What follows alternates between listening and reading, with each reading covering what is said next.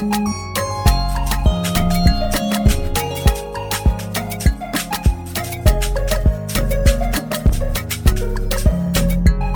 everybody. This is Paul Herman, the Prince of Motivation and the host of Zaka Presents My Journey.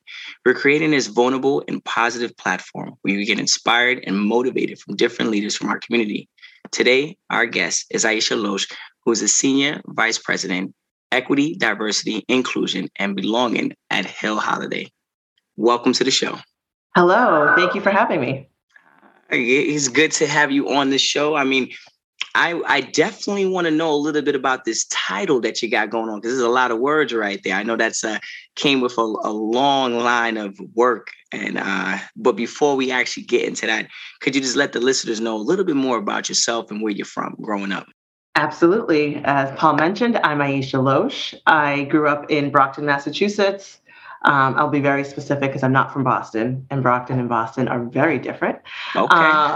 I went to Sacred Heart University for my undergrad, Curry for my MBA, and I also have certifications in diversity and inclusion, mental health, first aid, executive coaching and leadership, and a couple other things I got going on. But yes, so that's a little bit about me. I'm a mom of 3 and a wife to 1. Okay. And I like that. Hey, look, and when it comes down to when you said Massachusetts, I know you had a clear separation of Boston and where you're actually from. Yeah. How is the culture in Mass growing up? What was that like for you? See, growing up in Brockton and a Haitian household, there's the 3 L's in Creole, which I'm not going to try to say because I'll probably say them wrong, but it means school, church, and what's the third one? Is it work? No. Oh, I'm going to remember it. But it's about church, being at school, and being at home. And so I spent time in a predominantly Catholic education. So my experiences is not one of what folks think of in Brockton. You know, I went to church, I went to my school, I came home, I was in Girl Scouts, played a lot of sports, was singing in my church choirs. And so growing up was a very kind of humdrum life, if you will. But it was really exciting because of just the city that I was in. There was a lot of diversity. And then just growing up with my West Indian roots, always had a little something happening on the weekends at my house. If we weren't having family here, we were driving to Long Island to see my family there. So you're saying that the area you grew up in was very diverse. So you were, at a young age, you kind of started to fall in love or be around that diversity. You know what it was? It was the lack of diversity, quite frankly, that made me want to do more of the work, because I was the one and only up until maybe 3rd grade. I was the only Black child in my classroom. And so I needed to understand why that was, right? Where was the diversity? Where was the inclusion? Where was the level of belonging, right? And it comes down to the equitable practices where my parents worked, unbeknownst to me, 2 to 3, 4 jobs to send me to these schools, right? And so after being in these spaces, I kind of took my business degree from Sacred Heart, applied it to human resources, but then kind of evolved into this diversity space to kind of help an overall corporate environment, but hopefully overall society, right? When I think about larger impact and why I do this work is to have people really feel included wherever they are. Now, I couldn't help but listen when you said the Haitian culture. So being Haitian, could you talk to us a little bit about like that Haitian culture growing up? Like how has it influenced you in your career? Yes. And so I'm very mindful that my Haitian experience is different than anyone else's. I'll talk about my Haitian experience with 2 parents that immigrated from Haiti to Canada, Mexico, and then ended up in Brockton, Massachusetts. My family was religious, but they were strict. They really wanted us to go to school. Education was something that was extremely important to my family. And so I wanted to, do what children do, is make their parents proud. And so I went to school, got good grades, got involved in a lot of things. But the Haitian culture, my grandmother and my aunt lived around the corner, so I could walk to their houses, having family, lots of food, having rice for dinner most nights. It was something that gave me the sense of vibrancy, I guess, being in other spaces. I got to see my family and the dancing and the music and the fun, and having that made me kind of feel the whole the whole love of my family and the culture. That was how it was shared with me through family moments and Hmm. a lot of food. Oh, hey, look, I know the Haitian culture is very big on music and food. So shout Mhm. out to that. I know in the earlier you said something about like it was a lack of diversity. You were like the only African American, and so like you said third grade or Mhm. okay. Now, could you express us like some of the challenges you faced like growing up that kind of inspired you to kind of move into your career? Yeah. So the challenges, and assimilation is something that I again learned doing this work, was something that I could do well, right? And so I felt othered only a very few times because we were in a church community as well, so that made kind of the inclusion a little bit easier. But it was really around when other students of color came in, the white students in the class thought there'd be an automatic kinship, right? Like, oh, Aisha, there's another Black student in the class. Like, obviously, this person's going to be your boyfriend. And I'm like, I don't know that man. I'm sorry to that man. I don't know him. And so it was really an opportunity for me to explain that, or not even explain because I was too young, but for me to be like, no, it's not that simple. Like, I can get to know him just as long as I've got to know all of you. Like, he could be my friend. It was really having people understand that like my lived experience wouldn't be the same as his. And then as I got into high school, I started to see more of that. There's actually a book written by Dr. Beverly Tate called "Why Are All the Black Students Sitting Together in the Cafeteria?" I believe. And there's books around kind of how, folks from marginalized backgrounds kind of come together in these predominantly white spaces. And I noticed that in high school, and then moving into Sacred Heart, where I was fortunate enough to be part of a multicultural diversity sorority, I was able to fully see the lens of inclusion and see that there's so much more than what I've seen in my high school and earlier learning. And so from there, working in HR, I thought that that would be the best caveat to start to teach folks just more around inclusion and just being better people. And I feel like after college or wherever you stop learning, the workplace is the next place you're going to learn for the longest periods of your lifetime. And so I wanted to be part of that learning culture for many folks going forward. Mm, okay, I see. Now, when you talk about your parents being of the Haitian culture, what was some of like the qualities or the traits that they were able to pass down to you that kind of helped inspire you or kind of like navigate you in the earlier career? Yeah. Well, the traits that my parents showed me they were very generous, they were caring, they were hardworking. As I mentioned, they were working lots of jobs to make sure that we all had what we had. And so that was skills and things that I took with me as I went into school, when I went into college, I went into the workplace, right? Just put your head down and get your work done. But again, learning those things and being in a corporate America, I learned that that's not all you need to progress in your career. You need to have relationships. You need to understand the kind of the politics of your organizations. And my mom was a nurse and my dad was an engineer. They may not have had to play those games in kind of their crafts, right, in their disciplines. But when you're in these spaces, you needed to kind of understand how to do that. And so that took me a little bit longer. But now I understand that there's so much more to than just being a good worker or a good student. There's other pieces that kind of help propel people forward in careers. Now, you mentioned Sacred Heart University. You said something along the lines of a sorority, a diverse, multicultural sorority. That experience, how was that for you? It was wonderful. It was one of my favorite parts of going to Sacred Heart University because I was able to just learn and be brothers to some very distinguished gentlemen. And so it was an opportunity for us to come together to help the city of Bridgeport, to have people from all walks of life that I didn't have exposure to, right, being in predominantly white schooling institutions. It was really an amazing opportunity to make new sisters and to do some philanthropy, which again, I did before, in other spaces of food drive, but really what we did within these organizations was so much more than that. And that was really impactful. Mm. Now, I know 20 to 30 years ago, like, diversity, inclusion, and belonging wasn't as like looked at on a higher scale. I know that things are starting to, there's going to be there's like a little shift right now. How do you feel about that? I welcome the shift, right? When you talk about where it was 20 years ago, even 10 years ago, it was about gender parity. That's what folks felt safe and comfortable talking about was let's get women in leadership. And that's what happened. And, there's studies and things that I don't have on hand, but can send to you that we can say that affirmative action helped white women more than any other marginalized group. And so it was extremely important for the evolution of where we are now. And after the killing of George Floyd, a year ago, this week, right? It was 2 years ago, excuse me.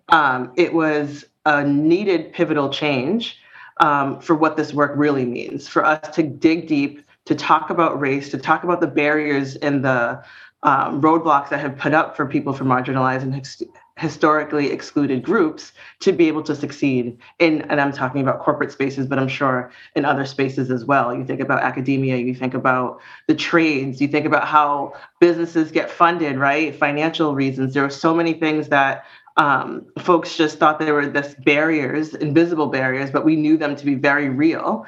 And so the evolution of this work, and that's why my title is so long, which is a great segue, it started with diversity inclusion. But we knew that equity was an extremely important part of that equation because not everyone needs the same things. And so you have to make sure that what you're giving your talent is equitable. And then the sense of belonging is really around, okay, you have diversity, you have inclusion, but do I belong here? Do you value my work? Do you see me? And so that's how, the evolution of the title and even this work has continued to grow to ensure that people are coming in holistically as themselves to do their best work without having to assimilate to anyone's ideas what professionalism is or what corporatism, being corporate is. True. Now, in corporate America, like I know that, like you said, and we were talking about, the shift is there. Like, what do you think is like the biggest roadblock to kind of like stopping that from being like across the world kind of thing, where everyone is looking at it as like something as a priority? Like, what's the biggest roadblock you think it is? It's people acknowledging that it's real. That's something that we talk about a lot at work is racism is real and it affects all of us. There's a great book by Heather McGhee called The Sum of Us, and she gives a story around pools, right? Community pools that were all in different towns and cities in the 50s and 60s. And I'm sure you've seen movies from that time. Everyone goes to the community pools. And we think about where did they all go, right? And what happened to a lot of those pools was that when they had to integrate, towns decided rather than have little brown and black children swim in those pools, they'll just fill them with cement and close them down, right? Now, while that affects brown children and black children, that also affects little white children that are able no longer to swim. And so it's really around folks acknowledging and seeing and understanding our history for all of it to move forward, not just here in the US, but globally. Mm-hmm. Now, that's the fact that you were able to break that down. I mean, I know I've heard stories of that, but it's when you talk about it, it kind of brings me back to like when I was in those history classes and hearing about these things, man, like this can't be true. Why would people even go to that extent? But like you said, racism is real and it still exists. And, it's very hard to kind of like, trying to change people's mindsets. But I feel like as a community, like how you're doing it right now is just having strong leaders to kind of like navigate that and bridge the gap, because it's all about just people just having knowledge, because, that unity and diversity always leads to knowledge, Absolutely. Absolutely. Now I know you received your MBA. How was that experience for you? It was great. I for someone who didn't think they liked school, I guess I do like school because I continuously go back. My MBA was a good program. I went to Curry College where they had a part-time MBA, so I was able to continue to work and get my program part-time. So I went, did some things asynchronously on Blackboard, I think the platform was, and then we would have a 4-hour class once a week.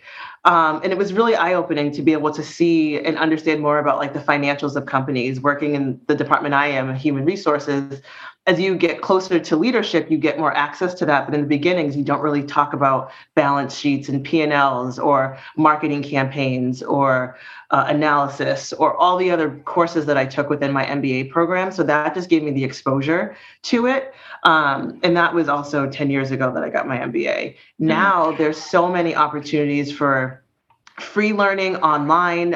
If you have LinkedIn Learning, there's opportunities to learn different things. So it was a great experience, but there's always now, I think, even more robust ways of getting more learning and hands-on experience. And then, things that I weren't doing 10 years ago because of, being kind of taught, you speak when you're spoken to, things like that. I wasn't asking for different opportunities. So my MBA helped me kind of raise my hand a little bit more, feeling a little bit more confident with that degree to say, hey, I've seen this and I want to now apply my learning in the workplace. Mm-hmm. And then I see that you also went on to Cornell. Is that correct? Yes. And that's where I got my diversity and inclusion certification back in 2018. How long did it take to get that certification? That program is weeks long. So I want to say it was 10 weeks long. Mm-hmm. Mm-hmm. And it was also, sorry, go ahead. No, I was going to say, how was that experience? It was foundational for me. I knew I wanted to get into this work, but again, I wanted to make sure I had the education to facilitate it. And so Cornell is all online. It was a great opportunity again, because by 2018, I had 2 kids. One was 2 and one was 5. And so it was an opportunity for me to continue my learning. But that program was able to give me kind of foundational diversity and inclusion metrics and have the right language to kind of do this work more professionally, as opposed to, I was participating in employee resource groups. I was, helping look at policy and doing things kind of in an ad hoc way, but getting that certification kind of helped me wrap my whole experiences up in a nice box and then give me additional resources and skills to be able to do the work holistically and at a wider scale. Mm-hmm. Now, after graduating from Cornell, getting a certificate from Cornell, getting your MBA, you start to move into the corporate environment. Could you express us some of like the obstacles you kind of face and some of them, how do you overcome them? Yeah, working for as long as I have, and I've been working since I was 16. So started off working at Oscar Drug and Dunkin' Donuts, and before that, babysitting, because I was always about, having some coins to go to do what I had to do. But working in corporate America, it's been a really interesting ride. And I think I have grown throughout it just because I've seen the vast diversity of just leadership and how people run different organizations, and then really finding my allies and finding folks that would sponsor me or mentor me. That has been huge, just because, again, growing up, I felt like I had to just kind of play small, but seeing how people were moving and shaking within corporate America and having those sponsors and leaders, they were able to kind of coach me on how to make my impact known and my presence known in different ways. And that led me to many different opportunities within Sapient when I was there, and then now at Hill Holiday as well. And when you were in this environment, corporate environment, did you feel like the work that you were doing was not being seen? Potentially, in some cases, absolutely. Being an individual contributor or, just kind of doing my work and not letting folks know that, like, I closed that really important role that we needed to fill for whatever client it was, right? People, that's the thing about advocating for yourself, is that while you think your manager's paying attention, they really have other things that they're focused on. Like, they worry about you, but they're not worrying about all the wins you have. So one of the things that I started to do and got coached on was kind of keeping a wins list, right? So you open a PowerPoint, you make 12 slides. This is what I've accomplished in January. This is what I've accomplished in February. And you kind of make sure that people know that you're doing these things. And then you also want to let them know the aspirations you have to do other things. And so being in these environments, it was helpful to get coached that way, because I felt myself kind of being stagnated. I'm like, I don't want to do this anymore. How can I let folks know that I have other skills and talents? And it really was from there, opening my aspirations and letting people know that, saying it out loud. That's when I start to see more opportunities opened for me. Now, obviously, you have a very big title and a big role, in a sense. Like, I know that going to work every single day and knowing that you have a mission, something you have to kind of deliver. How do you feel about that pressure being on you, to deliver that, being a minority woman? It's heavy at times, especially this week when I put my kids back on the bus, or, thinking about last week and not wanting to go to the grocery store. It's a heavy burden, especially that, my lived experience it's hard to separate, right? I'm not doing another craft. I'm not doing accounting. So it's not that I can, have something coming in and then go look at some spreadsheets or look at money or do something different. I'm coming into work trying to be strong for others while sometimes I'm not feeling strong myself. But I do know that this work will improve the livelihoods and close the wealth income gap. McKinsey has done a fantastic job doing analysis around the Black wealth gap and how we can close it. And so being part of the change and being part of breaking some systemic things, even though it might be within one company, sharing it more broadly, ensuring that folks know that it can be changed, like that's what keeps me going.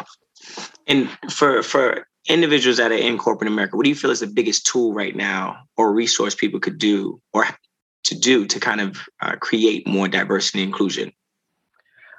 Well, listen to your people of color that are in your organizations. They know what they're talking about. Utilizing employee or business resource groups to create communities of belonging.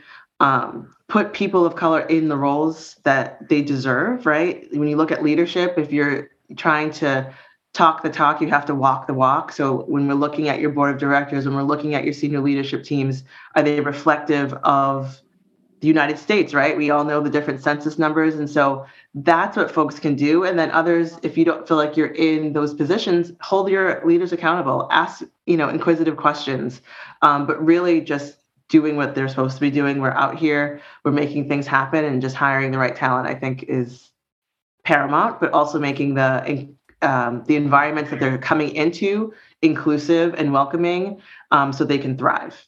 Mm-hmm. Now, through your experience of corporate America, like what was like a big breakthrough in your career that helped you see corporate America differently? My last role at Publicis Group, where I was doing very similar work, in the summer of 2020, I was working alongside a phenomenal woman named Ronnie Dickerson Stewart. And we had a moment to bring everyone together across the U.S. to talk about what was happening, to make programming, to have people feel seen, to give learning, to give leaderships the right tool. And in putting together that day of reflection and information, it changed my trajectory of how I view this work, quite frankly, and knowing that, we don't have to come at it in any type of soft way, like the facts are the facts. And it helped kind of open everyone's eyes to what really needed to be changed, and therefore made it a little bit easier to then have those conversations about making change, because we could see what we were doing wrong for tens of years, decades of years in corporate America. So that was really an inflection point for me. Now, you mentioned Publicis Group. I know you were the VP of Talent Engagement over there. Can you tell us about like maybe two things that you accomplished that made you proud while you were at the company? Yes, absolutely.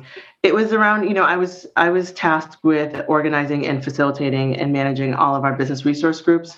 So at the time, there was 12, and before I left, there was 14. So we started global initiatives around sustainability and green. We had a great presence around LGBTQIA talent. We had a group that was started in one of our other agencies that we were able to scale nationally for our more seasoned talent, right? So when you think about business resource groups, sometimes you only think about certain affinities, but folks who have been in the industry for 20, 30 years, they also have needs. They also want to come together as communities, right? As some, parents groups are talking about sending kids to daycare, there's a whole nother spectrum of parenting on the other side as well. And that group was also able to evolve while I was there. So that was really exciting to be a partner to all of our business resource group at Publicis Group. And then really our learning and our learning partners, working with great companies like Korn Ferry and Cook Ross, Bold Culture. They were able to bring really dynamic and innovative learning to our talent. So I was extremely proud to be able to be part of that network. And then lastly, at Publicis Group, they have a great tool internally for communication. And we were able to kind of build out what that looked like from a diversity and inclusion perspective to ensure that not only from the US, from a global perspective, we were able to share and have connection with talent. And from there, you're now at Hill Holliday, is that correct? Yes. Okay, and how is that experience? I mean, I'm assuming that you've taken all the experiences and all your certifications and degrees over to Hill Holiday. Absolutely, and gotten more. So it's been a really interesting opportunity to be part of a senior leadership more closely, working alongside the CEO, the CFO on a daily, right? So I'm not working with just my peers or other people on my team. I'm really managing up, and so that has been a really great experience to have the purview and the insights of those leaders. But we were able to kind of build new things, found a mentorship program, again, continuously building business resource groups. We have a new one that started last month, our Hill Holiday Agency. And so it's really like the work that I do is really around just growth and belonging. And, we're starting to evolve our hiring practices and ensuring that we're removing bias. And so we have a lot of great projects going on to ensure that Hill Holiday has already made a big commitment to this work before I joined. And so I'm happy to continue, moving that forward alongside our leadership to ensure that it happens. Nah, wow. And where is Hill Holiday located? We are in Boston, Massachusetts, in the Seaport area. We also have a New York office right by Bryant Park. We have a sister agency in Greenville, South Carolina, and then we have folks remote across the U.S. because, as we learned through COVID, Zoom is a very good work office, and so we have great talent all across the U.S. Do you work from home now? I do. I do go in the office about once every other week just to check in and see folks and maybe have a team meeting or two. But I work from home most days. Now, that is I'm thinking about it now, like that you are right. When this pandemic hit us all, like a lot of people were like, "Oh, wait, Zoom exists." It was always there, but it's like everyone has started to run to it even more. That's when I knew I should have purchased stocks in Zoom. I messed up. I was like, my business degree, I should have applied it at that time. I hear you. Same with Bitcoin. I missed that. Yeah, so you're impacting the world a different way, which is with the individuals themselves. Making people feel like they belong in, and all those other stuff. It's important. Because that brings the culture of a company together. People talk about like how do companies become successful? They got to start with the people first. Yes, you obviously have to have a really good leader, right? But the leader needs to know that the team is just as valuable as themselves. Absolutely. So having a diverse team, having people of all different walks of life will help provide, a different mindset or different ideas at that point in time. And, people can't be afraid of that, because people have to know that, especially in corporate America, because, sometimes it's very strict. It's like, this is what we do and that's it. People are not open to change. And that kind of scares people sometimes. But as you can see, we went from a pandemic to Zoom, working from home. There's a change, people's got to be able to pivot. But it's to each his own, but I'm glad that there's individuals like yourself that are in this position that really truly believe in it. I want to kind of ask you this question now, because I know that from just talking to you, like I could hear it in your voice, and obviously from your bio and all the stuff that you've done, there's people out there that, pretend to be in your shoes and say that they could do this and they're doing that, but they're really not, bringing people together. They're not about the inclusion and definitely not about the diversity. They're like, they just want to say it in order to kind of create that buzz at their corporate environment. What do you feel about that?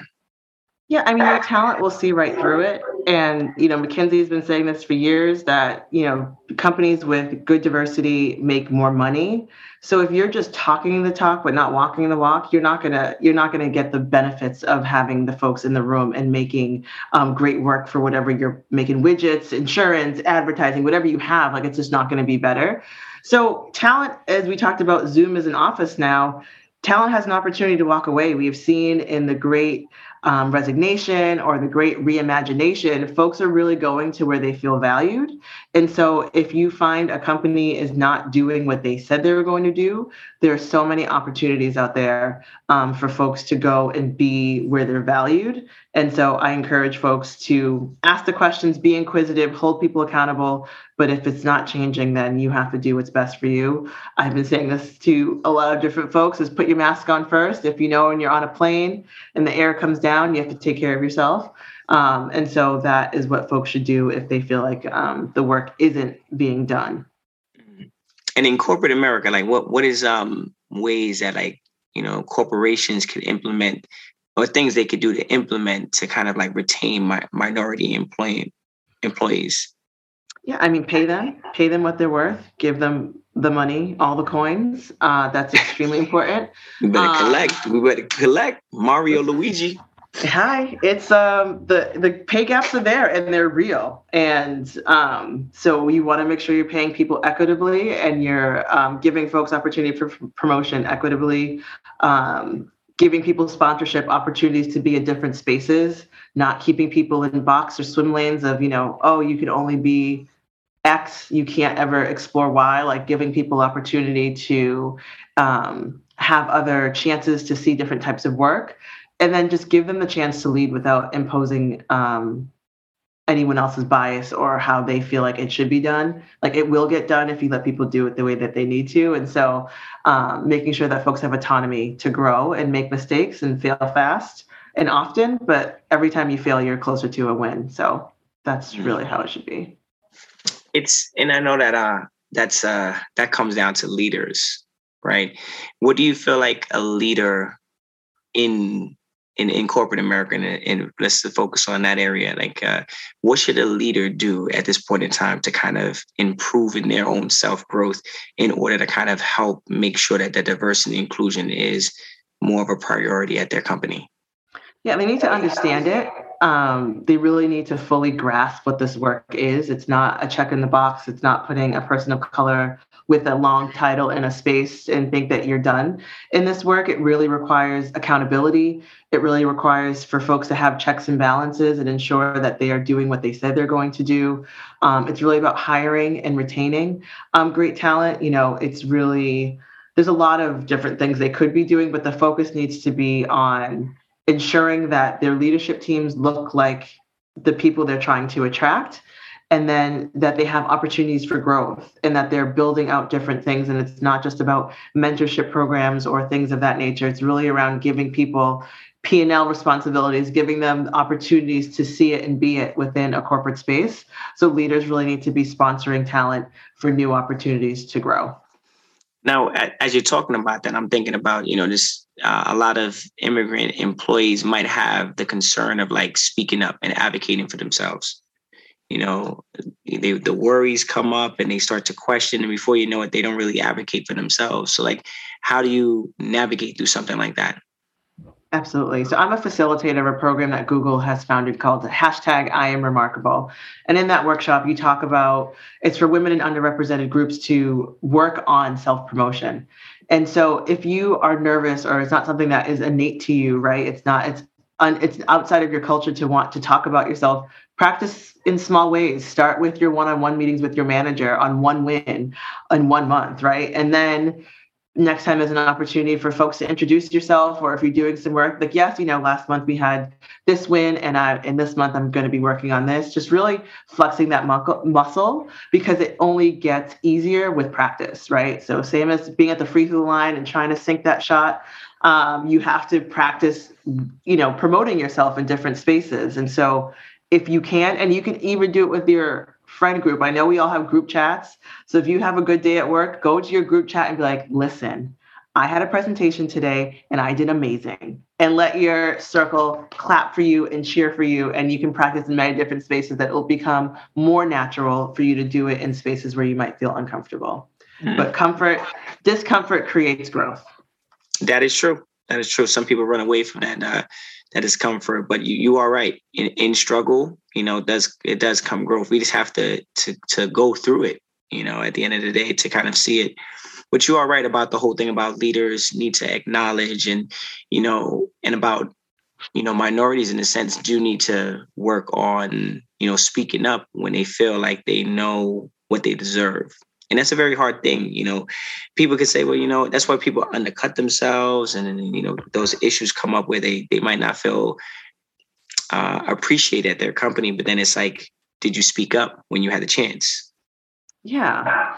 And, it's twofold. It's having the opportunity to, give yourself and to self-advocate. But I'm very much aware that we have I call it the messy middle of managers who may not listen, who have bias, who have benefited from the systemic racism that has been in corporate America. And so as much as one might be able to self-advocate, we have to acknowledge kind of the larger ecosystem that we're trying to dismantle. And so we want to make sure that if you don't find, an advocate or a mentor in the space that you're in, kind of going around them and finding other ways to be on teams where people will value you and see the value that you bring.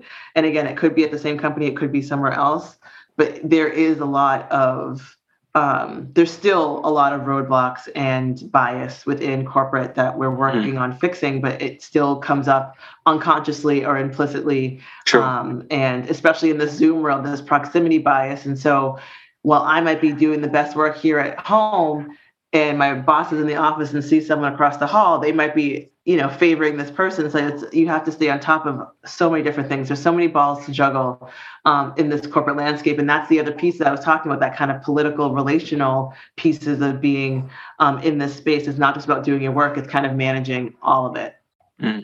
It is a lot to manage. It definitely is. And so someone like yourself, like who do you look to as like a mentor, as a coach to kind of get you going and inspiring you? That's a great question. So, I've named one. Ronnie Dickerson Stewart is an idol, an amazing woman. I have another mentor, Sandra Sims Williams, who is now the Chief Diversity Officer of Nielsen, who's been just a lifeline. I have a number of peer mentors within my sister circle that I reached out to, my cousins. There are a lot of folks that I have kind of within my ecosystem that help me, that I can bounce ideas off of, let them know when I failed, get feedback on what I could do differently. And so it's been, even I have a group in my group chat called the Preschool Moms, where all of our sons went to preschool together, and then we come back together and connect about different things about parenting. So you kind of have to have a lot of different board of directors for different things in your life, and having them as a resource, staying engaged, supporting them as they support you, you can find the right help throughout your career.